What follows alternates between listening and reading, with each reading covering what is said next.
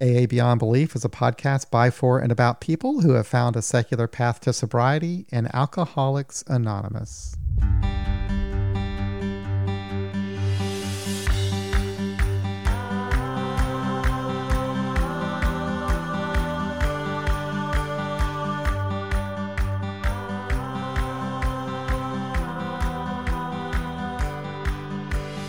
Hello and welcome back to another episode of our Sober Distancing series here on AA Beyond Belief. Every Friday, Angela and I get together for a live stream on YouTube, and we discuss a topic that might be of interest to secular people in recovery in Alcoholics Anonymous.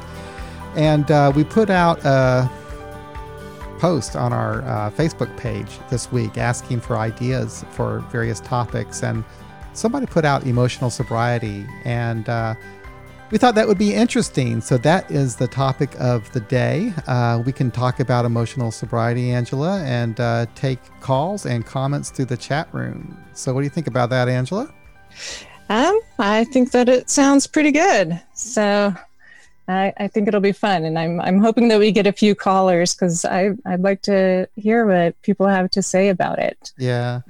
So I did a little bit of research for this one, and sometimes when I do a lot of research, I put so much information in my head it causes a problem. But I read what I thought was the origination of the term emotional sobriety, and I think it is, and it was taken from a letter that Bill Wilson wrote in 1958 to a friend, and at the time Bill Wilson was sober for 20 years and was suffering depression terribly. And he was frustrated that all of his work in Alcoholics Anonymous with the fellowship and even the steps and so forth didn't do a lot to relieve his depression. So he started thinking about, what might be causing this. And he wrote his friend who was suffering the same problem with depression. And Bill came to the conclusion that he thought that his depression was the result of unhealthy dependencies that he was placing on people and circumstances for his own sense of self-esteem. So he came up with this idea of emotional sobriety, which was a way of dealing with these unhealthy dependencies on people rather than, through, originally our unhealthy dependence upon alcohol. He was looking at unhealthy dependence upon people for emotional sobriety. So it was kind of interesting. Yeah. You said that you had listened to, somebody kind of translated, and that was different than the original letter. Yeah. Bill's letter, and I'll post a copy of it with the podcast, but it's written in his vernacular, which is really odd. He's a guy that was born in the 1800s, and so the way that he words things is a little bit different. It's just like reading the big book. But anyway, he wrote this letter, and when I read his letter, I really had kind of a difficult time relating to it. But Alan Berger, who is a psychologist, and he's written some books like 12 Stupid Things That Hurt Your Sobriety or something like that. Anyway, he's written a lot of books, and he did a really good job. He put together a series of talks that specifically breaks down Bill Wilson's letter. And I learned a lot from that, which I found interesting. I can't believe this, but we already have a caller. Should we take this call, Angela? Sure. Maybe they know more than we do. Yeah. Let's see what's going on here. Hey, how you doing? Hey, good. How are you guys? All right. Who is this? Great. I'm Andy. I'm calling you guys from Austin, Texas. Hey, Andy. And Hi, I've Andy. listened to your show a few times. Hey, Angela. Hey, John. Listened to your show a few times. I really, really enjoyed it. And I don't know that I have a whole lot to add to this, but I thought I'd call in anyway and give you guys some support. This term, this particular thing of emotional sobriety, and what is it? To me, it's kind of a fluffy thing, maybe, that we talk about. Physical sobriety is pretty cut, clean, right? You know what that is. It's either there or it's not. And we, get these little medallions for, various times of physical sobriety. But nobody gets any medallions for periods of emotional sobriety because they might be you might be a little harder to attain. You might have to keep giving them back. At least I find that it could be an up and down road for me. I sometimes fight depression and those things, and that can certainly screw with my emotional sobriety. So interested in kind of a little bit about the tools perhaps we use to feel emotionally sober, or what I would call grounded, I guess would be the best term that I'd probably use for emotional sobriety. And I know when I feel that, right? And I know when I don't feel that, but I don't always know why I'm one way or the other. So if you guys have any insight into that from your experience, that'd be pretty helpful for me. I just know it's one of these things that I have emotional sobriety, then I don't, and I'm not always completely clear on why it comes and goes. And maybe it's just part of life, Well, Angela and I were talking just before we got on, and she mentioned, and I kind of agree with her. She said that she thinks that emotional sobriety, she just sees it as the program, basically. Is that right, Angela? That you just saw that as kind of recovery in general? Yeah, it's just recovery. I mean, it's what we do after we do the steps. Because in the steps we learn about ourselves, and I truly get honest about how we think about things and the messages we got, all of that kind of stuff. And so this is, in my mind, just the applying that to our lives, on a daily basis. One of the quotes that I heard was reading in Joe's book, the AA Beyond Belief. He said, let's see, the beginning of self-knowledge, recognizing that your motives are the same as other people's. And that's from Mason Cooley. And what he was talking about there is, our continuing to seek approval from other people and want to control and want to not be controlled and all of that. And so for me, I think, or when I'm thinking of emotional sobriety, I'm thinking of, how well we're doing in our self-regulation of stuff. And like you said, that can vary. Sometimes we do well at it, and sometimes it's not as easy, and we have other things to play in our life. Sometimes it's depression or anxiety, or I don't know, the occasional pandemic, and so to me, I think that it's pretty much the same thing as recovery. So. But I really like what you said about how it's easier to, say what sobriety is, physical sobriety, because, you either are drinking or you're not. But with emotional sobriety, that's much more difficult. Although I do have an idea now for, an entrepreneurship of making emotional sobriety coins. And I'll let you guys know on that. I like that. I like that you're equating it with recovery, because it's so much more open, I think, than my definition that I've been using of just feeling grounded or feeling good. Because maybe, you're in recovery when you're not feeling good, right? And you're in recovery when you're feeling good. So I think your definition gives a lot more leeway for being human and having the ups and downs. I think I'll adopt that one. I like it. Yeah. All right. Great. Thanks, Andy. Thank you, Andy. I appreciate your call. Thank you very much. All right. Great. Thanks, guys. I really appreciate the show. Oh, thank you. Thank you. I appreciate that. Well, that was nice. Yeah, I also thought the same thing. Whenever I would think about emotional sobriety, I would just think of, the program itself, because, the only step that even mentions alcohol is the first step. All the rest of the steps have to deal with, our emotions, basically, Right. How we react to life. And, I always thought in terms of like step 6 and 7. I always thought those steps as my effort to grow as a person and to deal with how I react to life and everything. And so I always kind of thought of those steps as step 6 and 7. And if I ever heard the word emotional sobriety, I just thought of it as a way of not letting my emotions run me, and just a way to have a better way of reacting to life, I guess. Right. Yeah, no, I agree. And, in the alternative 12 steps, a secular guide to recovery, I like it in that, one, the majority of the book is about, emotional recovery. So one person that I've been going through it with in the last year, she has more sober time than I do. But that was one of the comments she made in going through the steps with this, is that it seems to be much more about emotional recovery or emotional sobriety than how she'd done the steps any other time before.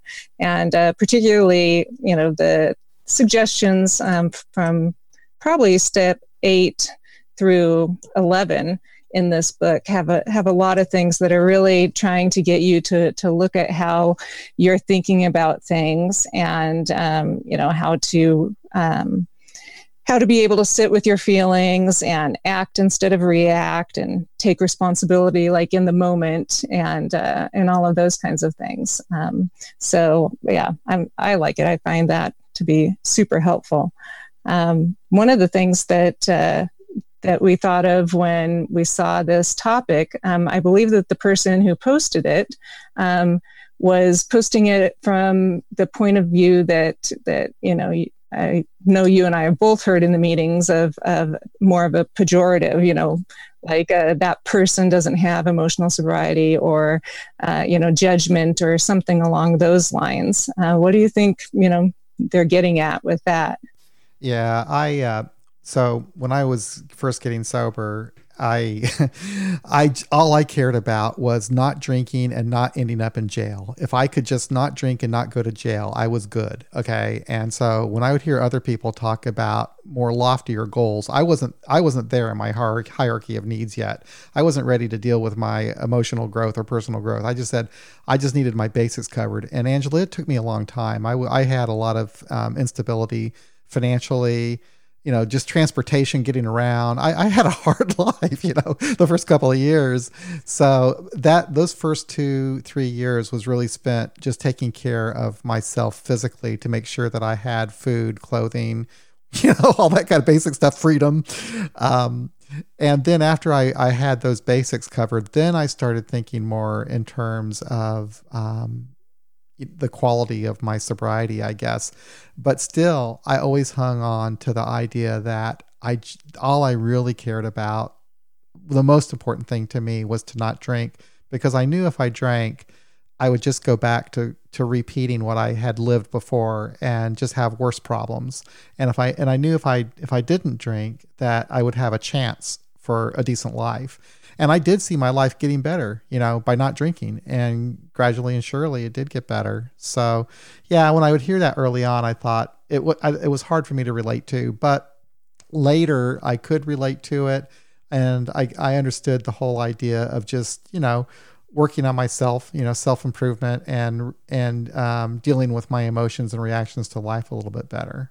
But when I was reading this, but when I was listening to Alan Berger, I really learned a lot from him. There's a lot of stuff. You can find that if you have Amazon Music, it's for free. It's called, it's Alan Berger. I'll post what it is, but he goes through this series of talks about Bill's letter about emotional sobriety. And he basically came to the conclusion that what we need to do is we need to examine what it is about us that causes us to create this faulty self. So in other words, he says that, we're born with this idea that by the true person that we are isn't good enough to be loved and accepted by others. So we create this false identity, this ideal person that we should be to get the love and acceptance that we want. And that person is almost impossible to be. And the whole idea of emotional sobriety is to become your own person. And he really went into some interesting detail about all of that, which I found really fascinating. Yeah. Well, it's kind of interesting then that, if that's the background of it, what, I've heard at times in the rooms when somebody is talking about emotional sobriety or judging somebody else, that they're often I guess, judging them or saying it because the person is not optimistic or, doesn't seem to be, super happy or, all of those things positive, that if you're in emotional sobriety, then, you're supposed to be happy, joyous, and free all the time. And when, some who have, any, amount of sober time display some of that stuff, sometimes it's taken as that, they need to work on their emotional sobriety. So, and to me, it's also the same as when somebody, is referred to as dry, or something along those lines. I'm like, if the person doesn't drink, then, they're sober, so the quality is different in all of us. But I think that's what people are getting at generally with emotional sobriety is the quality of somebody's, recovery program. And it's just interesting because, sometimes, we don't know what's going on with everybody else's lives or why they're behaving the way they are and things like that. So it's kind of an odd thing. Another thing in my district, or the district that I was in here, they do a workshop every February called When Chocolate Doesn't Work Anymore.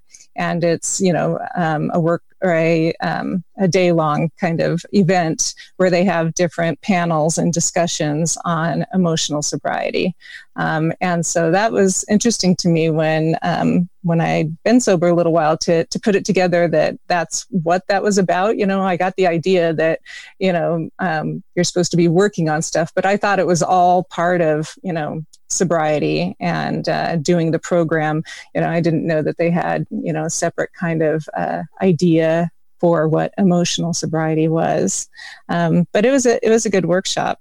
They do stuff like fourth step, little journaling things where you get to work on, a couple of items that maybe you hadn't been looking at or felt some resentment for, and then expanded on that and how different people did that in a shorter period of time. So in little snippets. So that was kind of cool. But yeah. And, when you were talking about how people would look at someone in a meeting and think that they weren't happy or like other people could be, something that I picked up from Alan Berger is that there's an idea of differentiation. I'm not pronouncing that right. Differentiation. I didn't know I couldn't pronounce that word. Anyway, the whole idea of that is he used the example of a cell.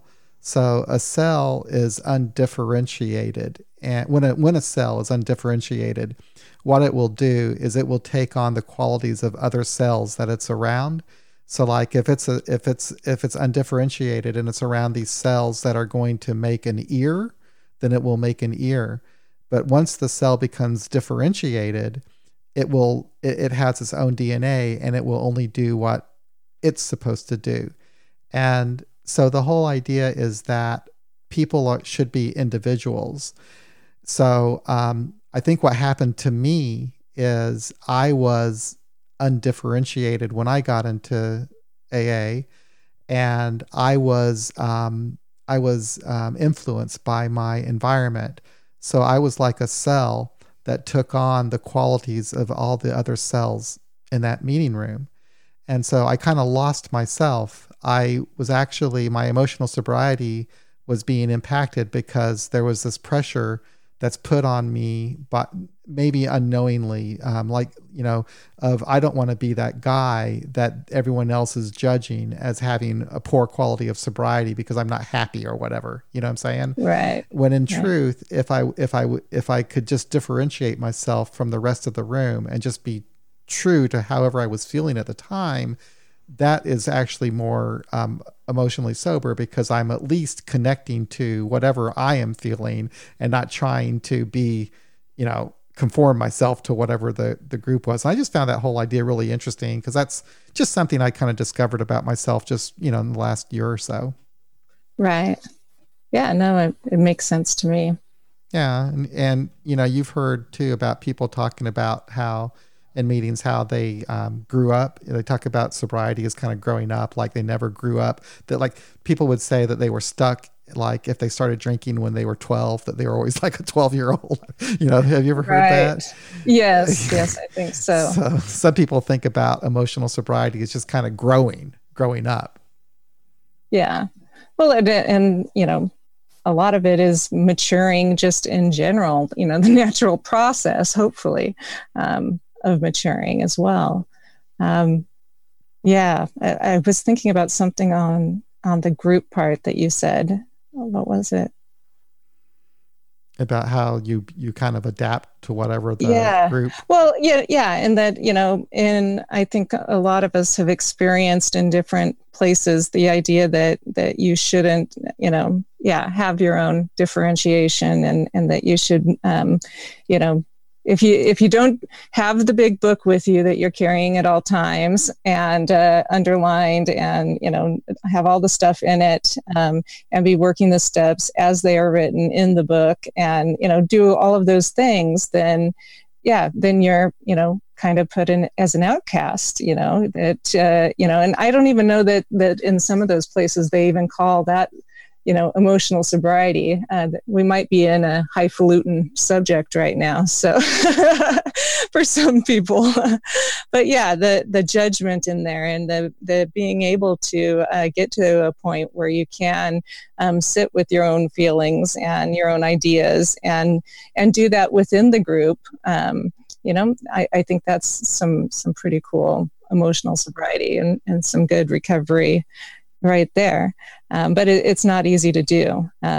When I was thinking of this subject, I was thinking of, one of the things my home group does for me is that it has certain, trusted people that kind of acts as a container to hold some of my stress and uncertainty, or my difficult emotions, or things that may be too scary for me to handle on my own. I can go in there and say that, I'm upset, or I'm sad, or this happened, or I don't know what to do about this, and that it's an okay thing for me to do that. And in just doing that, I can process it. Sometimes people can share what they did if they had a similar thing, but part of it is just, sharing it. And that, I have been concerned at certain times that sharing some of that might, be seen by some people as not having quality emotional sobriety or quality sobriety, because, if I've been sober a number of years, and I'm still, struggling with, my partner, or, the neighbor, or some sort of,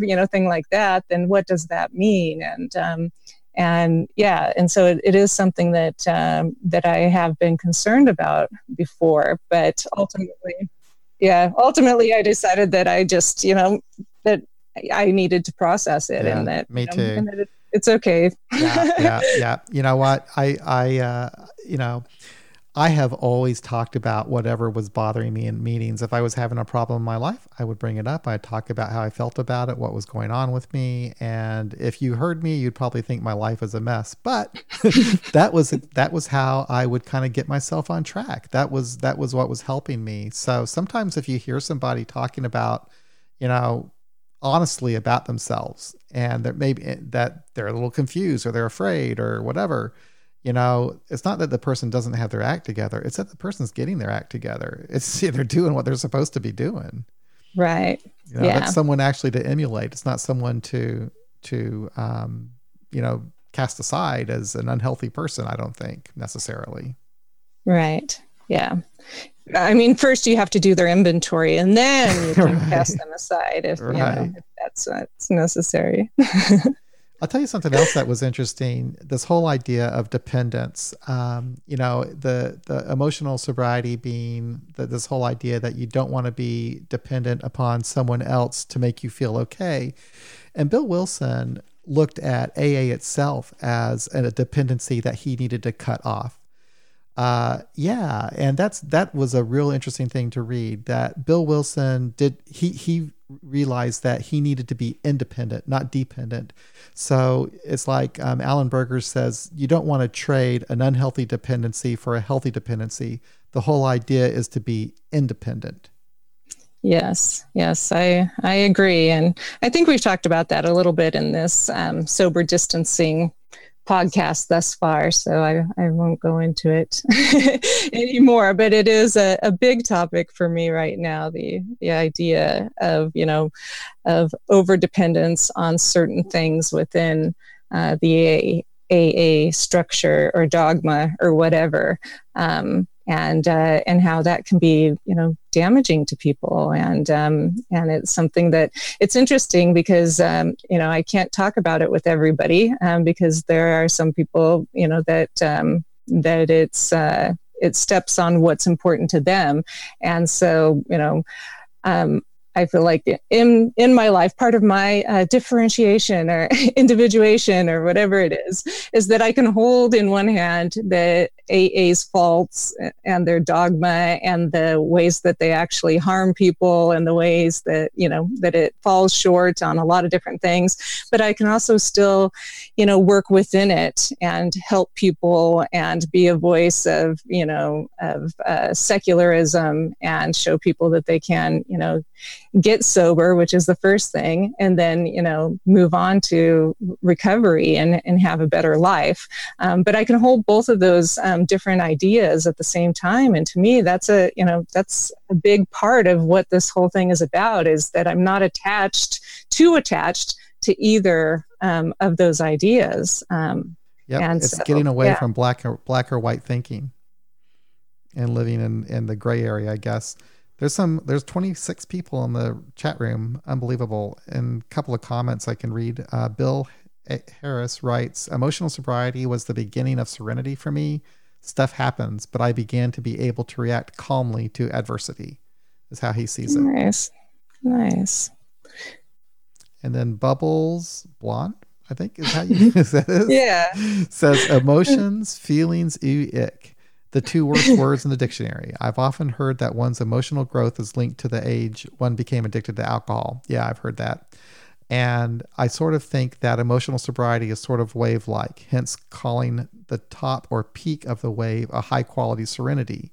The valley of the wave would be realizing that one's sobriety could be jeopardized by the low points and taking action. Oh, that's really good. Yeah, that's interesting.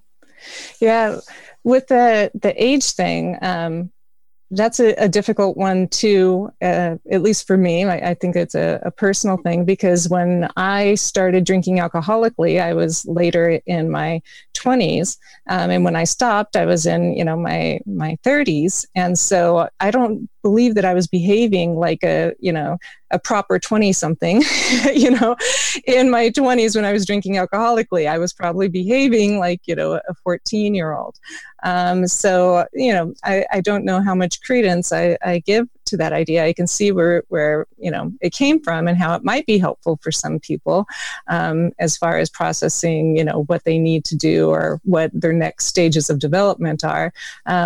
But it doesn't make as much sense for my particular situation. Now, if we go to, my other solutions for what was going on with me, I was a compulsive overeater far before I ever started drinking alcoholically. And so if we look back at that, that's probably like about age 12 that I started doing that. And so, I could kind of see a little bit in there that, if that's a continuation, which alcohol was the continuation after I could no longer compulsively overeat.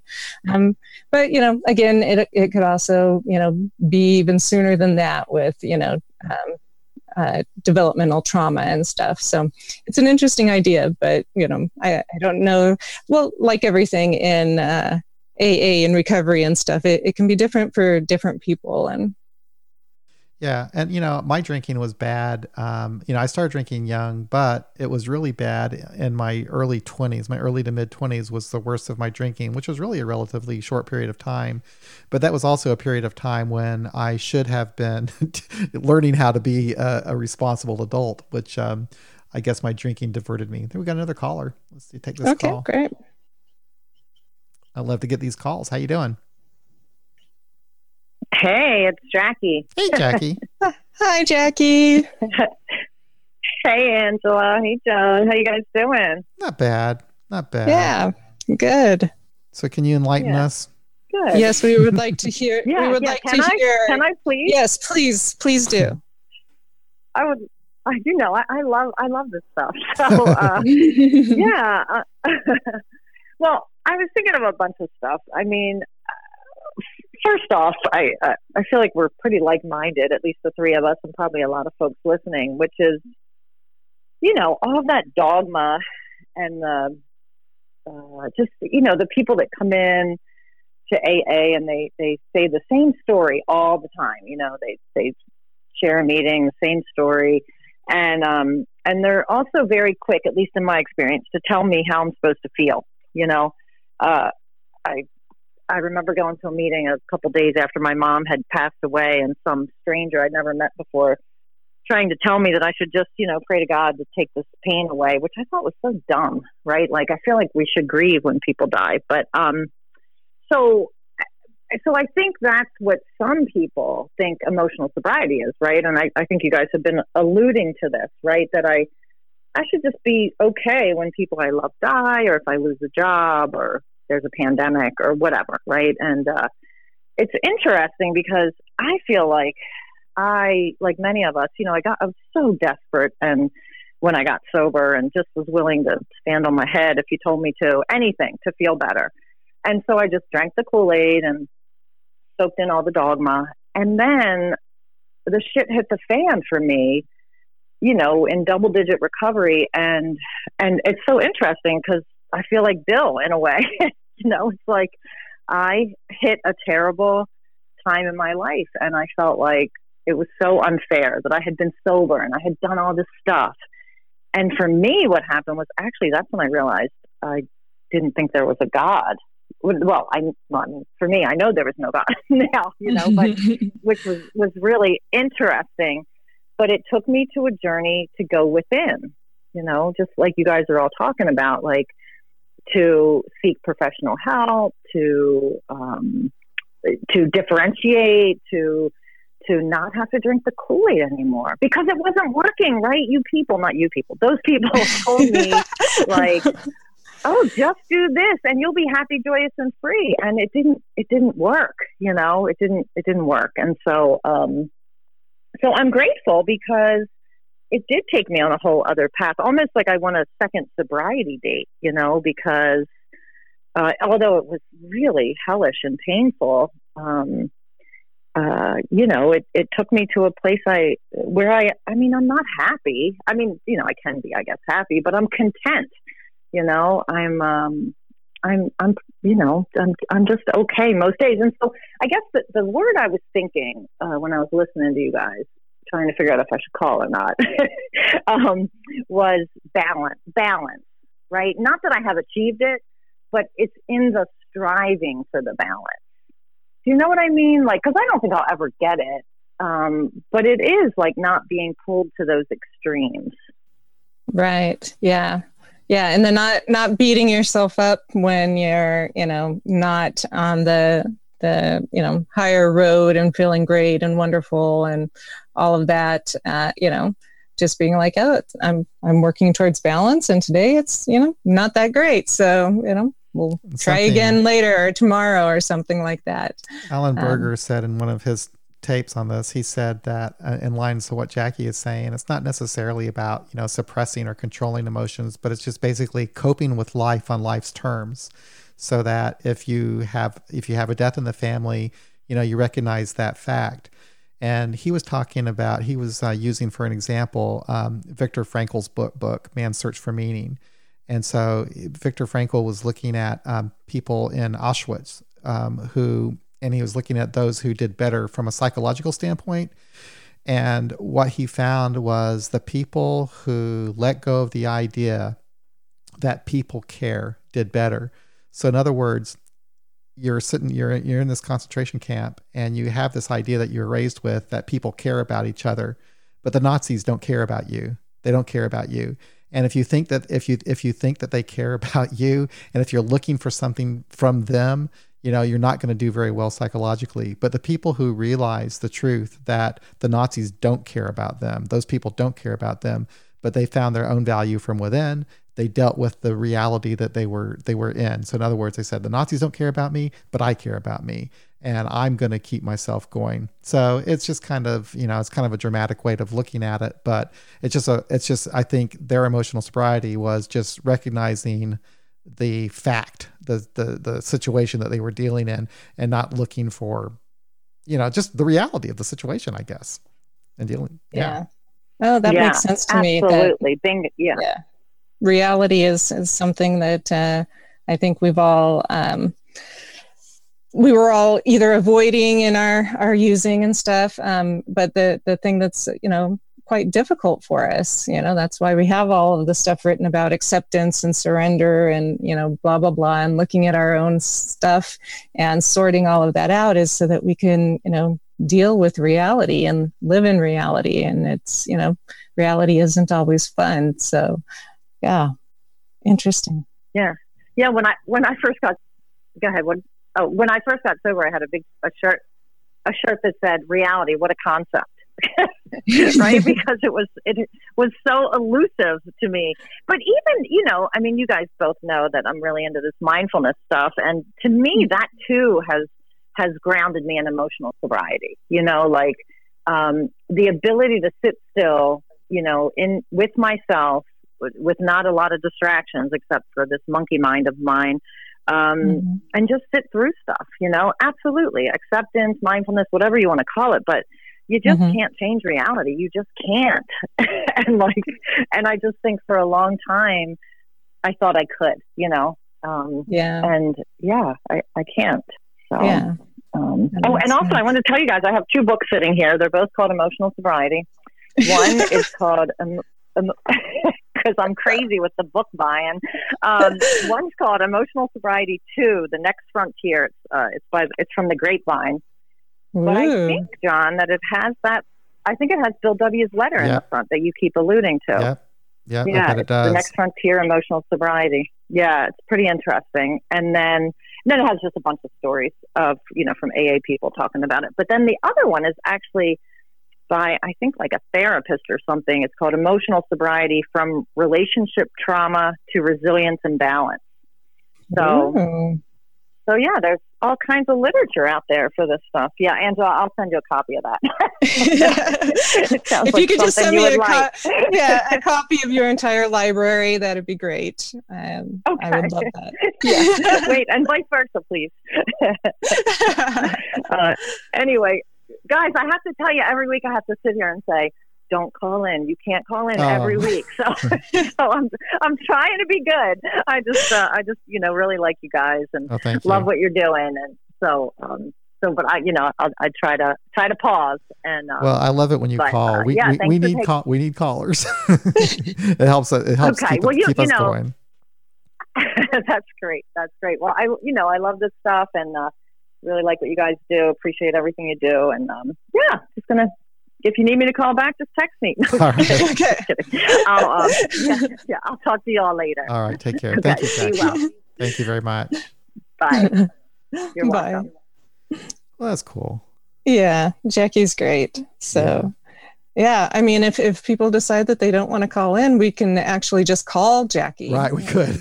We'll be like, Jackie, what do you think about this subject? Yeah, we could. It's like that one show. She's great. You'd call the phone a friend. Yeah, phone a friend. Phone a friend. Yeah. Like, nobody's calling in. No one likes the subject. Yeah. I'll phone a friend. Jackie. But when I also this whole thing about emotional sobriety, and Jackie was saying that there's books out there about it. Alan Berger kind of thought it through too. He actually came up with a way for inventorying your emotional sobriety. And so what he would do, he would say that pretty much like you do your inventory in the big book where you have these columns. And your first column would be you write down whatever an upsetting event is. So the example he used is this guy who was struggling with his sobriety and would always relapse, and it was causing problems in his marriage, and his wife could never trust him and was getting tired of his continuing relapses. So anyway, he comes back from a meeting after he got his 6-month chip, and he was so happy about it, and he was disappointed when his wife wasn't. So this was his upsetting event. His wife, he wasn't getting the validation from his wife. His wife wasn't happy about this. So the second column is to look at what your unhealthy dependence is. And in his case, his unhealthy dependence was trying to get that validation from his wife, and then you look at the demand in the third column, and his demand was that his wife be excited and happy about his 6-month chip. Right. So then you look at what do you do instead? Or what did you do? And in this particular case, the guy was upset with what his wife did, so he just withdrew and started feeling bad about himself. And so that was how he reacted. But what he needed to do, and this is the fifth column, what he needed to do to stay centered was to understand that his sobriety was for him, and he needed to feel good about it. It didn't matter what his wife felt about his 6-month chip. He needed to feel good about it for his own sense of self-worth, I guess. Right. Oh, that's great. I love that. Yeah, I thought that was pretty interesting. I'd never seen that before. I mean, I don't know how different that is really from just your normal inventory, but, because you look at your normal inventory, you look at some resentment or feeling that you have about something, and then you look at your part in it or how it affected you, and then you learn from it. So it's pretty much essentially the same sort of inventory, I guess. Right. But, if you frame it a different way or use different columns, then it seems a lot more exciting to the rest of us who've been sober for a little while. Are like, all right, a new inventory, let's go. Yeah. But it did get me to think, because, here I am. I feel like I've done a lot of work on myself, I guess. I do my best, but there are times when I probably still am looking for validation from other people, wanting other people to like me and so forth.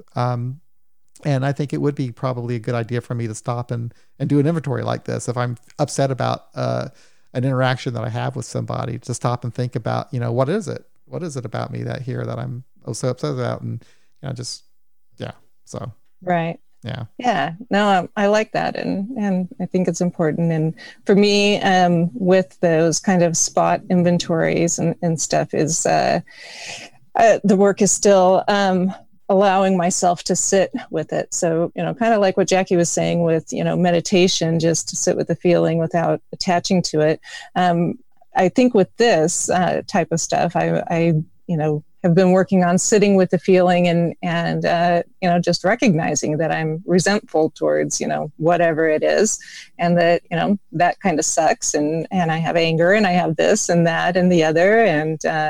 And that, if I share it with people, or I write on it, or go to a therapist, that usually, it resolves itself, or the strong feeling that I'm finding unpleasant will eventually pass. And so I still continue to work with that. And that's, kind of some of the basic stuff just in recovery in general, is learning that the feelings that we have are temporary, so that, whatever feeling I'm having right now is not going to be the way it's going to be forever. And I recall vividly in early recovery, that I felt that way all the time, that, whatever I was feeling was horrible, unless it was great. But it was, going to be that way forever. And it's something I struggled with depression as well, because, that dark passenger, as I sometimes have called it, it tells me that, this sucks and it's not going to get better, and it's sucked before, and you might convince yourself that it's going to get better, but, it's going to suck again. And all of those things are true. But I've also learned that they're all okay, because it does pass, Yeah. That I was thinking about depression, because I don't suffer from it so much now, because I've been treated for it and I take an antidepressant. So I don't get depressed. But during that period of time when I was suffering from depression, that seemed to be the time when I was really motivated to try to find a way to get out of it, I guess.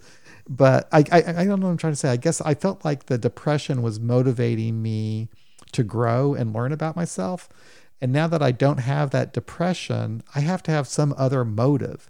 And usually what happens is, if there's got to be some sort of a problem in my life that presents itself for me to start taking time really to to do an inventory, I don't know what I'm trying to say. I wonder if I'm not really doing as much as I probably should do because I'm not feeling that depression. I still feel sad when I need to feel sad and so forth, but I don't fall into depressions anymore. Right. Yeah, you probably should look at that because, no, I'm just kidding. No, what I was thinking of was more of with depression and stuff, and whether or not you're working on things or continue to working on things.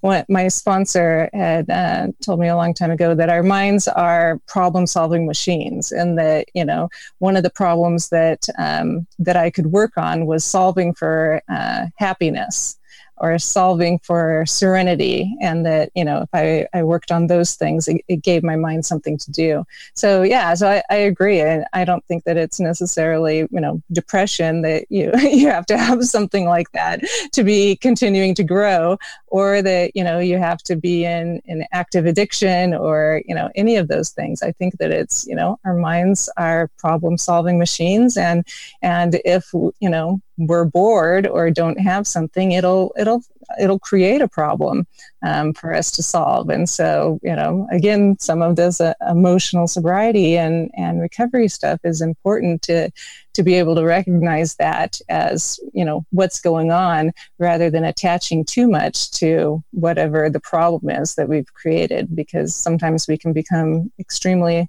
obsessive and get ourselves into trouble. And sometimes it does lead to relapse. Yeah. And also after a person's been sober for a while, I mean, you do get a little bit of stability in your life. You're not going through all these dramatic problems and so forth, like you were in your drinking. So, I mean, I guess I do have that too. I do have some stability simply because I have met the basics of my life and I'm sober. So I've got that. And it's more difficult, I guess, to recognize when something is off now. And for me now, it's always related to work. It's some kind of work problem that makes me stop and think that, wow, there's something here I need to look at. But because otherwise I feel like I'm okay for the most part. Yeah. Yeah. Which is cool, I think. Sometimes we don't talk about that either, that, because it can be uncomfortable, particularly in the early years when you're feeling okay. When you're not in some sort of dramatic thing, or a dramatic relationship, or dramatic job situation, or whatever it is. When it's like you realize that, oh wow, there's everything is okay for the moment. That can be very unsettling. Yeah, it's weird. It's weird. So, I swear to God, I thought during my early sobriety, like my first 10 years anyway, I thought that I needed to have that chaos. And because I would still have these problems, even after I stopped drinking, I would have these problems in life. And I thought I was self-sabotaging myself, but that really wasn't the case. I mean, I just had to deal with some stuff, I guess. I just had to learn from my mistakes in sobriety. Mary is writing. She says, for me, emotional sobriety is about maturing and feeling comfortable in my own skin. Now in my mid-60s, I've never had more serenity. Thank God I no longer have the angst and stress I had in my 20s. She kind of describes what I just talked about for myself too. When I was in my 20s, yeah. I had all that angst and so forth, and not so much now. Right. Yeah. Just getting older. I totally get that. Yeah. Yeah. I look forward to having what Mary has. So, yeah. Yeah. If I'm lucky, then someday I might. We have time if anybody wants to call. The number is 844-899-8278. So feel free to give us a call. Yeah. Something that came up in my mind as we were talking about this is, so, when I got sober, there were, some people around my age that were getting sober as well. And so, and I think that for some people, it depends on when they get sober. Some people don't have like a little cohort or anything like that, so I think it's your location and age that might play into that. But one of the things that I noticed was that some of the people in the group were, if they got into a relationship or they got into a situation and they weren't behaving, the way that that a sober, emotionally, sober person should be acting, that sometimes that they would drink just so they could get a restart, on, their recovery. And they could say, hey, I was doing this because I was on my way to a relapse. And so, then that would excuse that behavior, and they would, restart their recovery again because of that. And so that was something that I talked to my sponsor at that time about, and she gave me the tool or the idea that I don't have to drink to restart, my sobriety or my recovery or whatever it is that's going on with me, that I can just do it, that I don't have to go to the extreme of, messing up my life worse by drinking again, or, doing some other substance to relieve my pain, that I could actually, take some of these tools that I was starting to work with and use those and look at it again, do an inventory, whatever it was that I needed to do. And that was helpful for me because, again, I saw it with quite a few people in my age group and my little cohort, that they were doing that. And some of them didn't make it back to recovery, at least as far as I'm aware. So yeah, that's my plug for this week, is that, if you're struggling, you don't have to drink or, use a substance to restart your time. The time thing is, whatever. That's another one that is difficult within the rooms, because, it takes time to get time and all of that kind of stuff. But again, it plays into emotional sobriety, and that not everybody who has a lot of time is, behaving or the best role model for how to have a balanced life. Some of them are, and that, I think that for me, I'm more impressed with people who talk about, their recovery time and stuff, because sometimes it takes people, quite a few tries to get this thing going. And if you do relapse, it doesn't mean that you didn't learn anything from the last time, that you were in recovery and trying to work on things.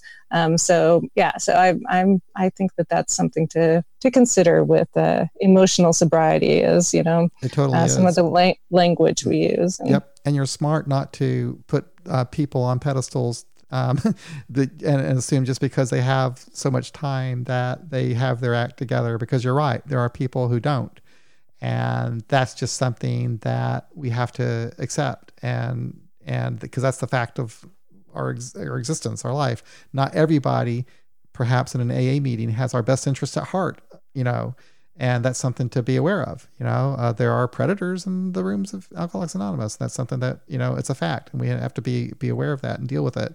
And, it's like, that's part of our emotional sobriety, is not needing to believe, I guess, that everybody is good, but you need to, I guess it's important to trust people and so forth, but it's just to have that reality, I guess. Yeah. Nobody really talked to me about, developing discernment early on in AA. And so that is something that would have been helpful. But yeah, discernment is something that has grown in me, or that I've learned from being in recovery. And again, it's not all from AA. Sometimes it's from therapy. Sometimes it's from books and other things like that. But learning to be discerning of who you place your trust with, learning to let people show you who they are. That's one of the things I got out of my first inventory, is that I didn't let people show me who they were. I jumped into friendships or relationships or whatever it was. And then I made up my own idea of who the person was, and then they, usually didn't turn out to be what I had made up. They, for some reason, had their own ideas about who they were. And, and that, for me in friendship, it's important to give a little to start a friendship, but also, let people show me who they are, because, eventually they will. And just as people get to know me, they'll see who I truly am, but that it's a time thing, and it takes some discernment. And so not to just throw my my vulnerability out at anyone is. I've heard people say that if somebody tells you what they are and who they are, believe them. Yeah, to an extent. I mean that I guess it can't be a blanket statement, because of course they could. I guess that doesn't really work. I guess I'm thinking about a certain politician, who is right. Yeah, say, he tells you what he's whatever. Yeah, no, I don't know about that, but yeah, yeah, that might not be. That might not be. Listening to Fourth Steps, I hear from people who are at Fifth Steps, I guess, and the person that they think they are is not the person who I see in front of me, and helping them to see a little bit more of the person that I see in front of me is part of that. So again, learning the balance and discernment and what all of that means. There's so much. Well, Angela, you want to talk a little bit about, I guess, the news, if people haven't heard about ICSA being postponed? Not really, but we can.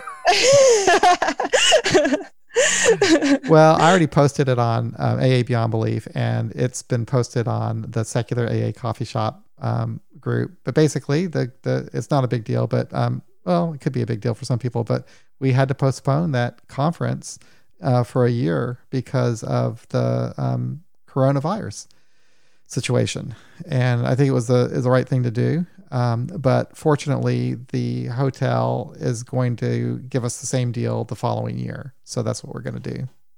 Yeah, there was some discussion about different ideas of how to handle it. If we move it to spring, or move it to something else, or not have it all together, or have it digitally, and several of us heard from people on what would work best for them. And so as a group, we decided that postponing it for another year would probably be the best for right now. And, if we have to, look at that differently at some time, then we probably will. But I think most people understand. I think it was the really the only thing that we could have done. But anyway, for anyone who doesn't know, if you're listening to this podcast now, I guess.